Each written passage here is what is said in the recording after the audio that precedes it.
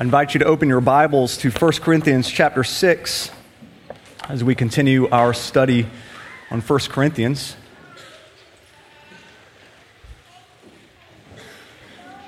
First Corinthians chapter 6. We'll begin reading in verse 9. If you don't have a Bible, you can grab the one in front of you, or the text should be there in your worship guide. Do you not know that the unrighteous will not inherit the kingdom of God? Do not be deceived. Neither the sexually immoral, nor idolaters, nor adulterers, nor men who practice homosexuality, nor thieves, nor the greedy, nor drunkards, nor revilers, nor swindlers will inherit the kingdom of God. And such were some of you. But you were washed, you were sanctified, you were justified in the name of the Lord Jesus Christ and by the Spirit of our God. All things are lawful for me, but not all things are helpful. All things are lawful for me, but I will not be enslaved by anything. Food is meant for the stomach, and the stomach for food. And God will destroy both one and the other. The body is not meant for sexual immorality, but for the Lord, and the Lord for the body. And God raised the Lord, and will also raise us up by his power. Do you not know that your bodies are members of Christ? Shall I take the members of Christ and make them members of a prostitute? Never. Or do you not know that he who is joined to a prostitute becomes one body with her? For as it is written, the two will become one flesh. But he who is joined to the Lord becomes one spirit with him. Flee from sexual immorality. Every other sin a person commits is outside the body, but the sexually immoral person sins against his own body. Or do you not know that your body is a temple of the Holy Spirit within you, whom you have from God? You are not your own, for you have been bought with a price. So glorify God in your body. And this is the word of the Lord. If you would pray with me. Father, we ask that through your Spirit you bring great clarity and conviction through this text. May we hear your heart for us. Lord, I pray that anything that might be harmful or hurtful or confusing, you would blow away. I pray that only your words would remain. And we pray this in the strong name of Jesus. Amen. Let me explain to you the next 3 weeks. Today we're going to be looking at this chapter, which deals with sexuality. Chapter 7 continues these themes, and we're going to be looking at sex, singleness, and marriage when we get to chapter 7, which normally we would hit next week, but next week is Easter, and I honestly just didn't feel like preaching on sex on Easter. So I'm not going to do that next week. I could have made it work, but we'll be continuing this series, if you will, this kind of the part 2 of this message when we get to chapter 7 in 2 weeks. Now, I mentioned this when we started our series on Corinthians, but you really have to understand Corinth if you're to understand all the things that Paul is talking about, especially as it comes to this chapter. The Corinth that Paul is writing to is only 100 years old. It was once leveled by the Roman Empire, but the Romans knew it had too much of a strategic importance to just lay in ruins, and so they rebuilt the city 100 years ago, or 100 years earlier, and the city flourished. Within 100 years, that city had grown to over 500,000 people. Because of its strategic location. It's the very definition of what we would call a boom town. And so the people from all over the empire were flocking to Corinth. Young people needing a job or wanting an adventure were heading to this port city. If you were ambitious and you wanted to make a name for yourself or make a buck, this was the place to go. And of course, with Corinth being such a new place, nobody had any deep roots in the city. Nobody had been there for generations. Most people had left their family behind, their hometowns behind. And with that, they left behind all of those stabilizing influences that were once upon their lives. So you've got this thriving port city full of young, adventurous 20-somethings who no longer have any attachments to family and who are now living in close proximity to one another. And so the obvious result of this was that this was a city full of sexual energy, full of sexual temptation. The city was obsessed with sex. Overlooking the city was a hill called the Acrocorinth. And on this hill was where they had built a temple to their god. And the ruins of this Acrocorinth are still there today. Every city in the Roman Empire typically had its patron god. And so for Corinth, of course, the patron deity was Aphrodite, the goddess of love and the goddess of sex. And every single night, 1,000 temple prostitutes would come down the Acrocorinth into the city, offering their services to everyone. 1,000 every single night. Sex became what the Corinthians' lives revolved around. It was the air that they breathed. The city became so obsessed with sex that the name Corinth or Corinthian actually became an adjective, all right? It's never a good thing if your city becomes an adjective. And Corinth, to be a Corinthian was an adjective. It meant basically you would have sex with anybody or anything. And so it was used as a pejorative term throughout the Roman Empire. Corinth reminds me a little bit of Vegas. As a teenager, my parents, we took a family vacation to Vegas, which probably really surprises you now, but back then, the promotional campaigns, the ad campaigns for Vegas were wholesome. I mean, yes, it was a place that you could go and gamble, but they advertised themselves as being a place of wholesome fun for your entire family. And so they would try to get the entire family to come to Vegas. And then, finally it dawned on them that nobody wants to take their entire family in the middle of the desert, in the middle of nowhere, and be stuck with them with almost nothing to do. And so they decided to redo their promotional campaign. So they finally settled on the one we all know. What happens in Vegas stays in Vegas. And Vegas boomed. It absolutely boomed. Then their location no longer worked against them. It worked for them. Come, be out in the middle of the desert, in the middle of nowhere. And you could do whatever you want and nobody's going to know. What you do here stays here. Indulge every appetite. And it kind of doesn't really even count because after all, it's just Vegas. And the city just flourished. And I've talked to many people who've come back from Vegas who have done some terrible things. And when you ask them about it, they're like, well, it's just Vegas. Like that's an answer, that it's just Vegas. So of course I would do that. It doesn't really count. I actually find a lot of similarities. I did college ministry for 8 or 9 years, and a lot of similarities between Corinth and Vegas with college life, in which you have a bunch of 20-somethings living in close proximity to one another, away for the first time from the stabilizing influences of their family. And then they believe this lie. What happens in college just stays in college.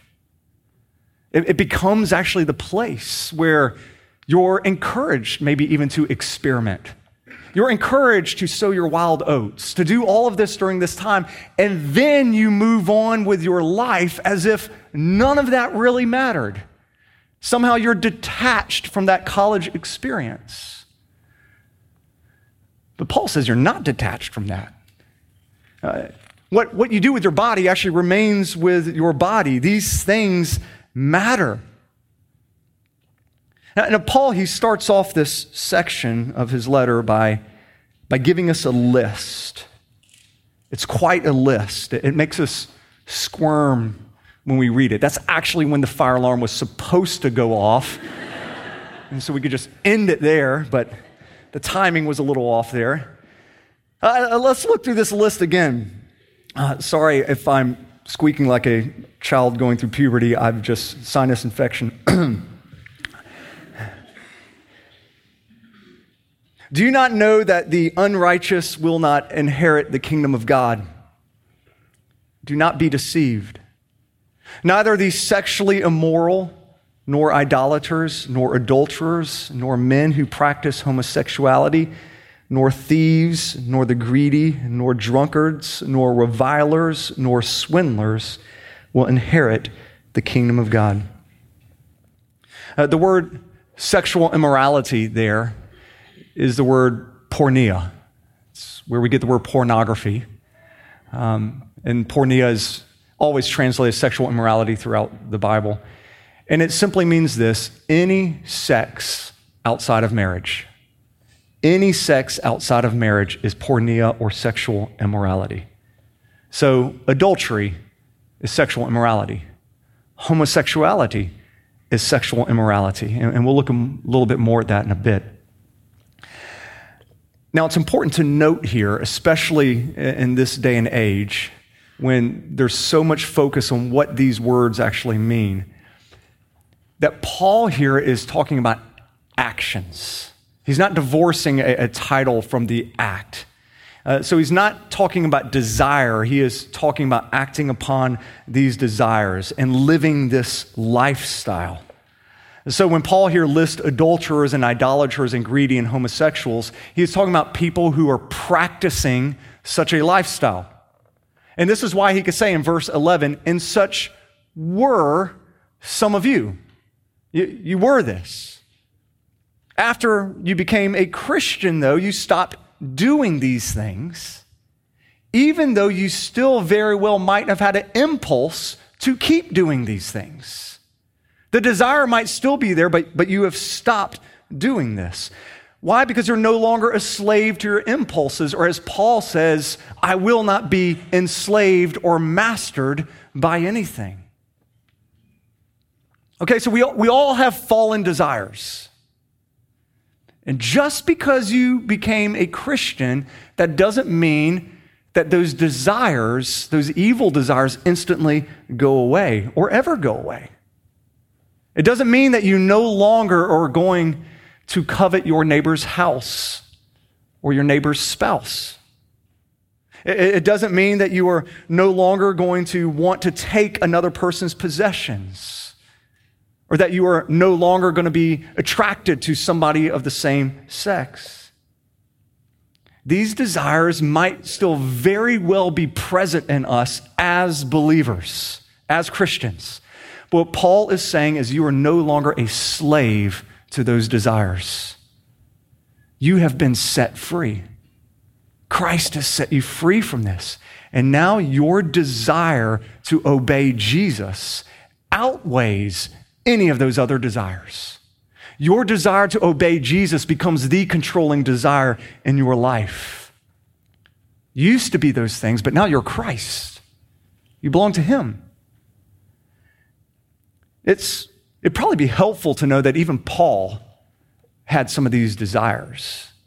Even when he became a Christian, these desires didn't go away. Later in this chapter, or in this book, in chapter 15, Paul says that he has to die to these desires every day. He says these words in 15:31. He says, I die every day. What do I gain if, humanly speaking, I fought with wild beasts at Ephesus? If the dead are not raised, let us eat, drink, for tomorrow we die. Now, when Paul talks about fighting wild beasts, you need to understand that wild beast is just a common idiom for lust. The wild beast. He's fighting lust. As a single man who's going through all of these cities that many of them are saturated with sexual immorality, Paul had to battle this. And he says, I have to die to my desires as a single guy. I have to die daily to this. And then he goes, but believe me, if I didn't believe in the resurrection, I wouldn't. If I didn't believe in a judgment day, that we would be raised and there'd be a judgment day, I would eat, drink, and for tomorrow I'd die, because it is hard to fight this wild beast. I have to die every day to these desires. And he would tell the Galatians later, I have been crucified with Christ. It is no longer I who lives, but it is Christ who lives in me. So Paul had the desires. He's just dying to them. Now the Corinthians,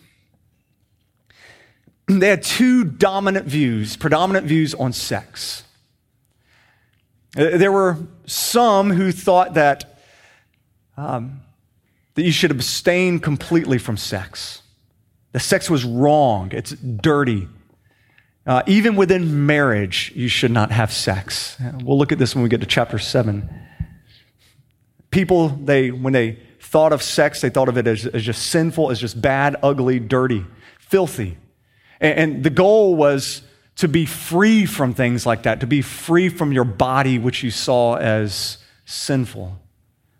And Paul, he deals with this view later by reminding people that no, actually, sex is God's gift to humanity. It's a beautiful, glorious gift to be used and enjoyed within marriage. Paul is by no means a prude. Sex is a pleasurable, good gift from God, and he exalts sex to a higher position than the Corinthians originally had. The other view, which is the more dominant view, is found in the first part of verse 13. Paul is quoting the Corinthians here. When we read, food is meant for the stomach, and the stomach for food. Food is for the stomach, and the stomach for food. In other words, the Corinthians, they were saying sex is just an appetite. I mean, when you get hungry, you eat food. When you have sexual desire, you have sex, just like you would any appetite. And prostitution was viewed in that day largely like a vending machine, really. You got hungry, you go, you put in your change, and you get something to satisfy your hunger. And that's how they viewed prostitutes. And it was not a big deal at all to go and to visit a prostitute to satisfy those urges. As a matter of fact, in the Corinthian culture, the more you study it, the more you realize actually food and sex went together a lot. And so if you were part of the Corinthian elite and you had people over for dinner, you were expected after dinner to provide sexual entertainment for your guest. They even had a word for it, the after dinners, in which, with dessert, you were to have sex. And so why wouldn't you? I mean, you're hungry, you eat, you have sexual desire, you fulfill it. Could you imagine being a Christian in that culture? I mean, could you imagine that? Just imagine your first Friday night. I mean, you just came to know the Lord. You know, Paul was preaching. You came to know the Lord, and now it's your first Friday night with your friends. And so, you do the typical thing, after spending an hour trying to decide where you eat, you go and you eat. And then after dinner, you go back to somebody's place, and you're there, and everybody just kind of begins, taking off their shirts, their clothes, and you're just like, you're sitting on the couch now, you're perspiring. You're the only one who doesn't have clothes. And people are like, whoa, what's the big deal? And you're like, well, I just kind of thought we maybe do something different tonight. I thought we'd play Settlers of Catan or Monopoly. And, instantly you stood out. People were like, what do you mean? We do this all the time. Your life has been utterly transformed. God's turning your life upside down, and the people would have thought you were crazy. Now, I love what Tim Keller said about this passage. He pointed out that the Corinthians, they were once promiscuous with their sex, and they held tight to their money. And now God was asking them to be promiscuous with their money and to sanctify their sex and hold tight to it. Basically, God was turning their entire world upside down. He said, before you just used to just have sex with whoever. Now I want you to give money out to whoever. But I want you to hold close this sacred gift that I've given you. Keep it within marriage. Now, the Corinthian view of sex is by far the dominant view of sex today. It's an appetite that needs to be met. If you have the desire, we'll go and meet that desire. And actually, desire has become the foundation or the cornerstone in which our entire sexual ethic is being built on today. What you desire has to be what's right. And we build our ethic on this. To deny your desire is seen to be denying the life that you were meant to live. It seems to be signing up for an unfulfilled life.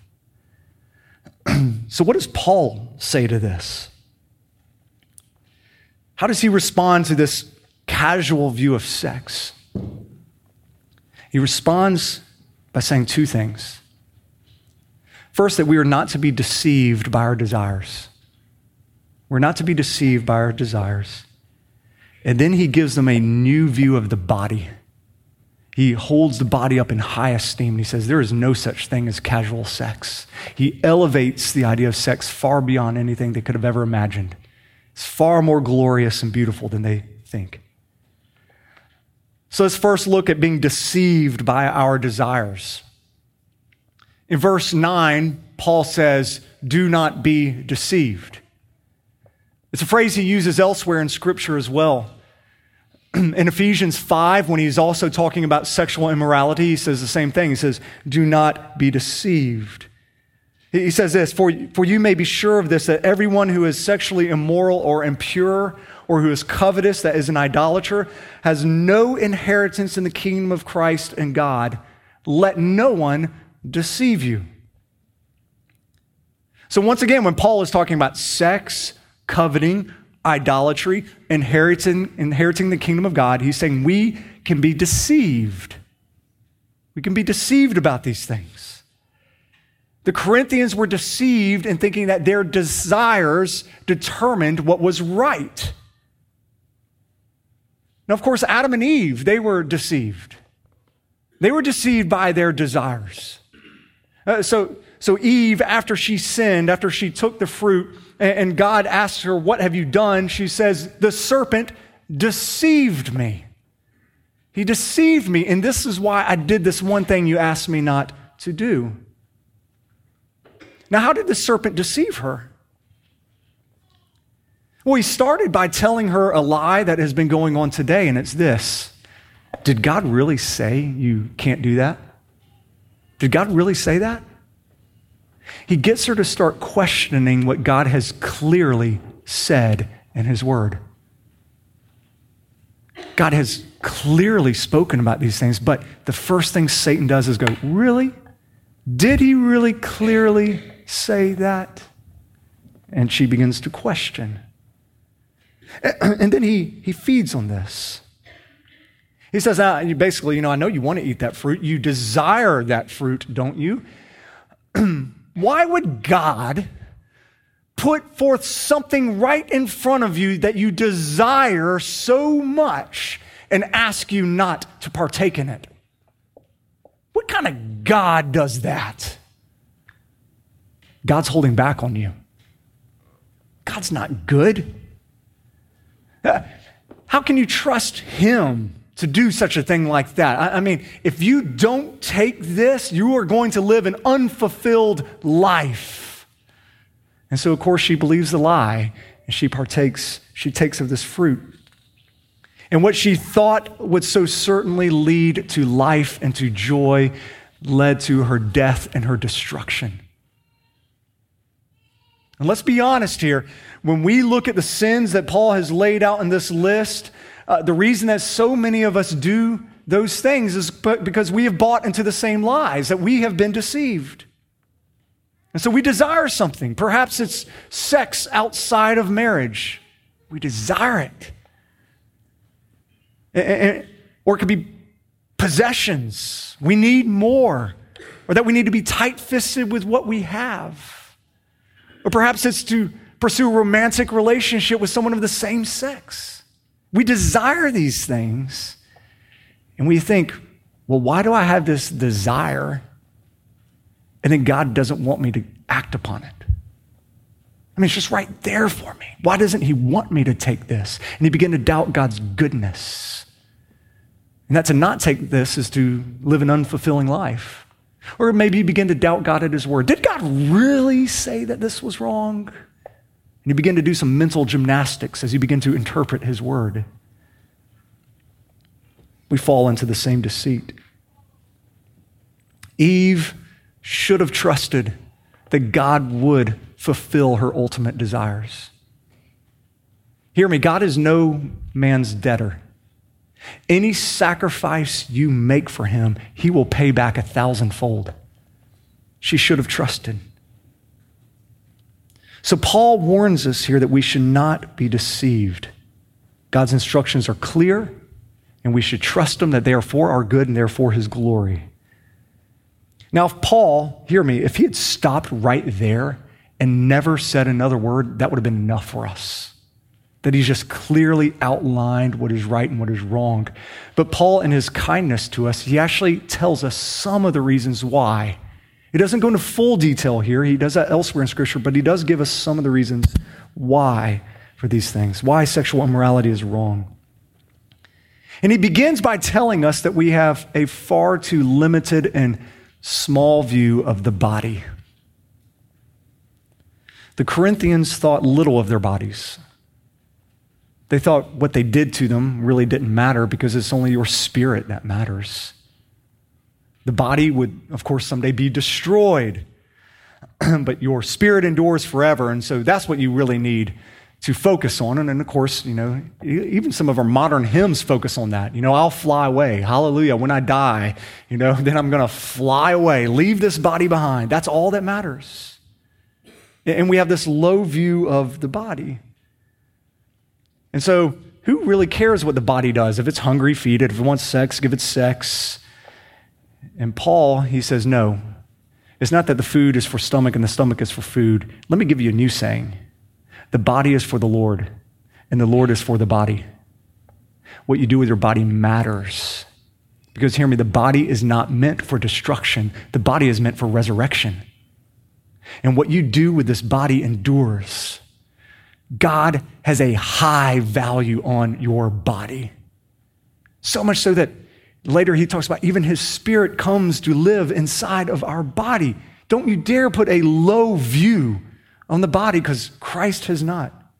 Our body is not meant for destruction. It is meant for resurrection. So what we do with our bodies matter. And then Paul, he goes on to explain. He says, it matters so much, not just our soul, but our bodies do. And the fact is this, body and soul are never meant to be separated. They're never meant to be separated. Yet sex outside of marriage is an attempt to divide body and soul. That's his main argument here. Sex outside of marriage divides body and soul. Look at verse 16. Do you not know that he who is joined to a prostitute becomes one body with her? For as it is written, the two will become one flesh. This is a astonishing, world-shattering view of sex that Paul just throws out there. He gives us an example of sexual immorality. Once again, sex outside of marriage is sexual immorality, and he uses the example of a prostitute here. So very casual sex. And he says that when you have sex with someone, you're physically joined with them. When you join yourself to a prostitute, but then he says you become one body, or then he quotes Genesis, you become one flesh. And flesh, the term he's using here, is often used throughout Scripture to talk about persons. Personhood. Clearly, when he quotes Genesis 2, he's talking about persons. The two shall become one flesh. They shall become united in personhood. That's what Paul is saying here. Two become one flesh. Two become one person. And you should never try to unite just your body with someone without trying to unite your person with someone.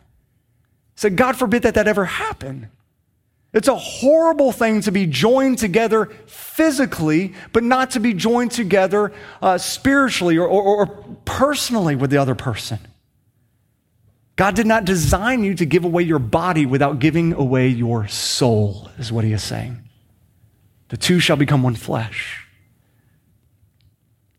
So sex outside of an absolute commitment to another person is attempting to separate body and soul. So if you were vulnerable with somebody, completely vulnerable with somebody physically, and let's face it, sex is about as vulnerable as you can get physically. It's when you have removed your clothes and you were naked before the other person. It's as vulnerable as you could get. And what Paul is saying is if you have made yourself so vulnerable physically, but not made yourself vulnerable emotionally, vulnerable with your emotions or with your money or with your time or with your whole person, it says you do that, what you're telling that person is, I just want your body, but I don't want your person. I want you to be committed to me physically, but I don't really want your commitment as a person. And body and soul were not meant to be split. So when God looks at people trying to split body and soul, and remember, when he looks at us, he sees us, body and soul together. He sees a mutilation of what he's created, us trying to tear apart who we are. And he's thinking, why would you ever mutilate such a beautiful thing? What you do with your body needs to be a reflection of what you do with your soul.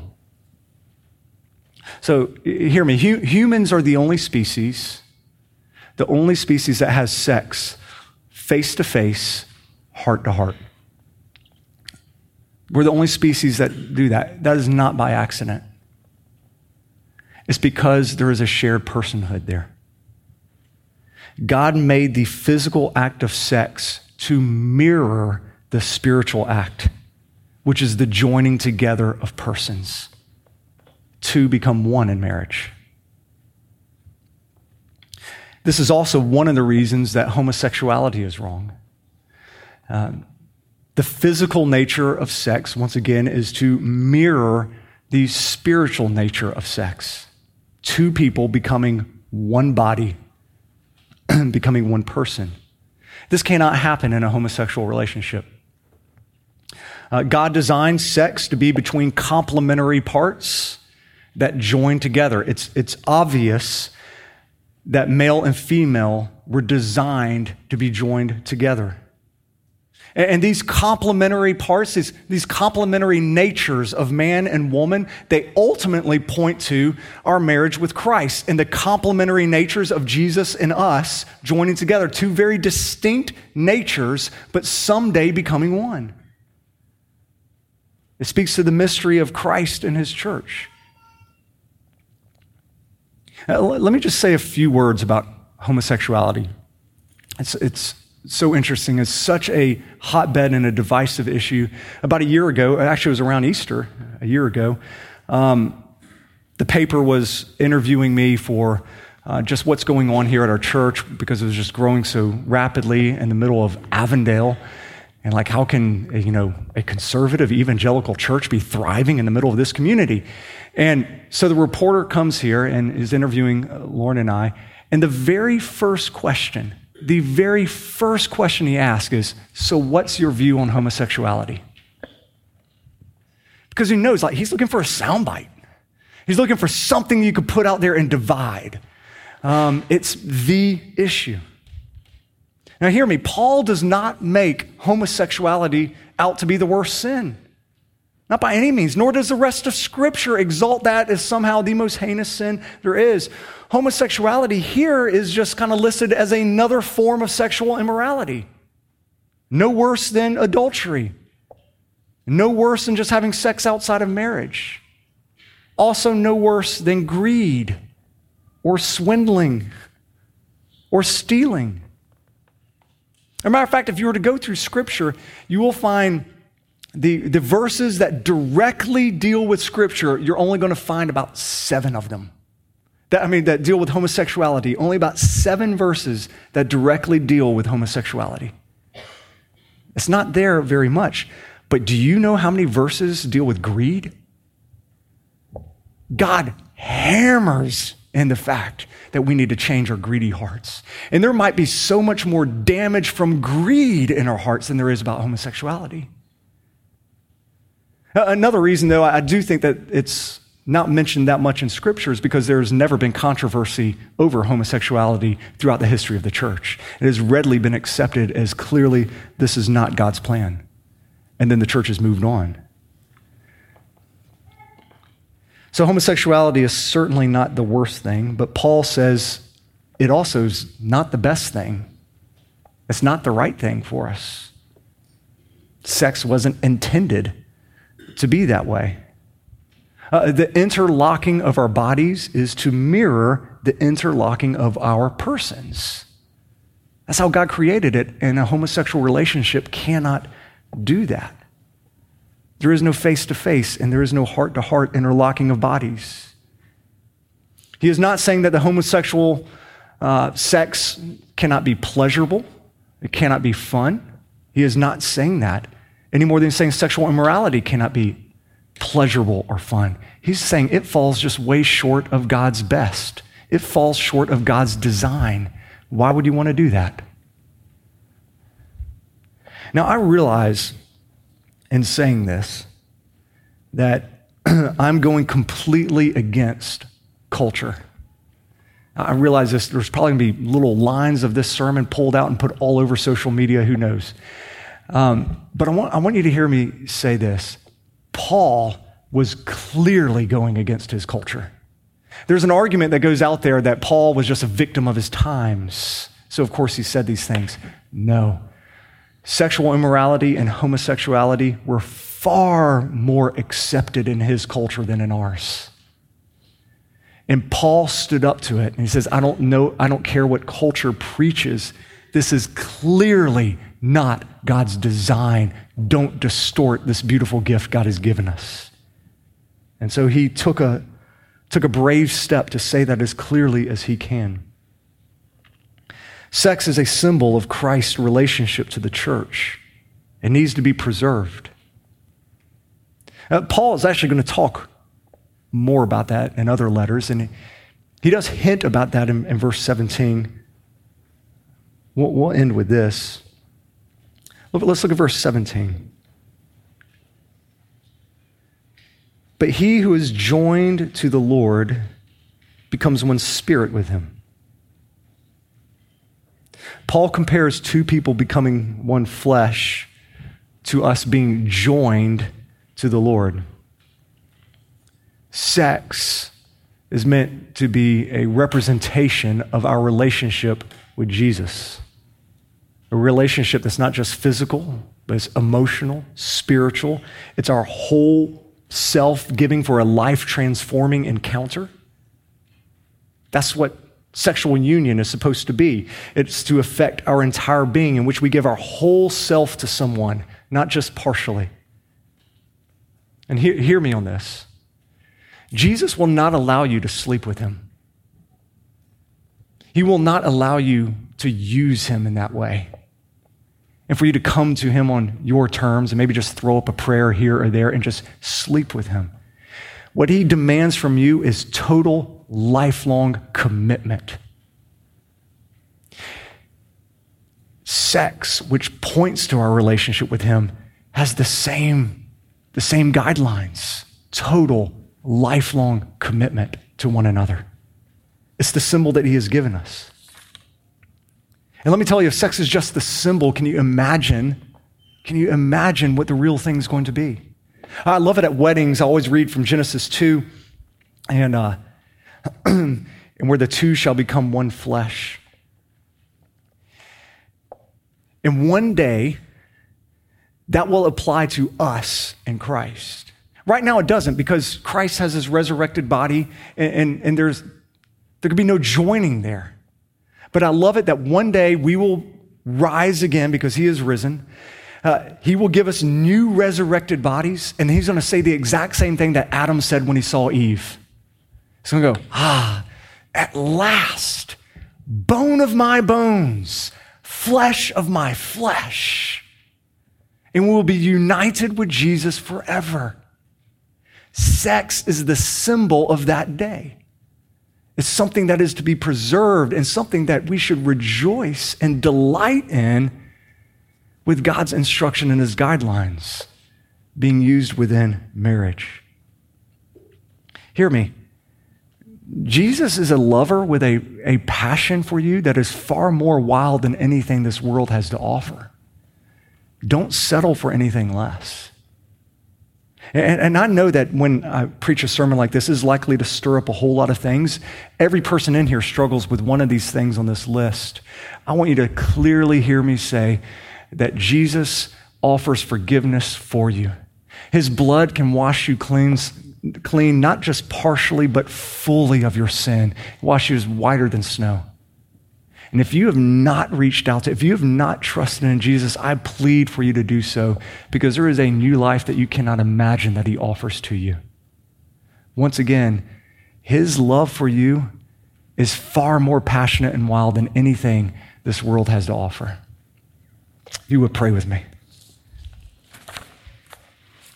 Father, I pray we would not settle for anything less than your best.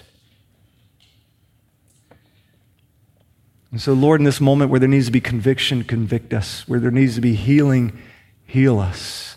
But Lord, have your way with us. And may we delight in you and in the gifts that you have given us. And we pray this in the name of Jesus. Amen.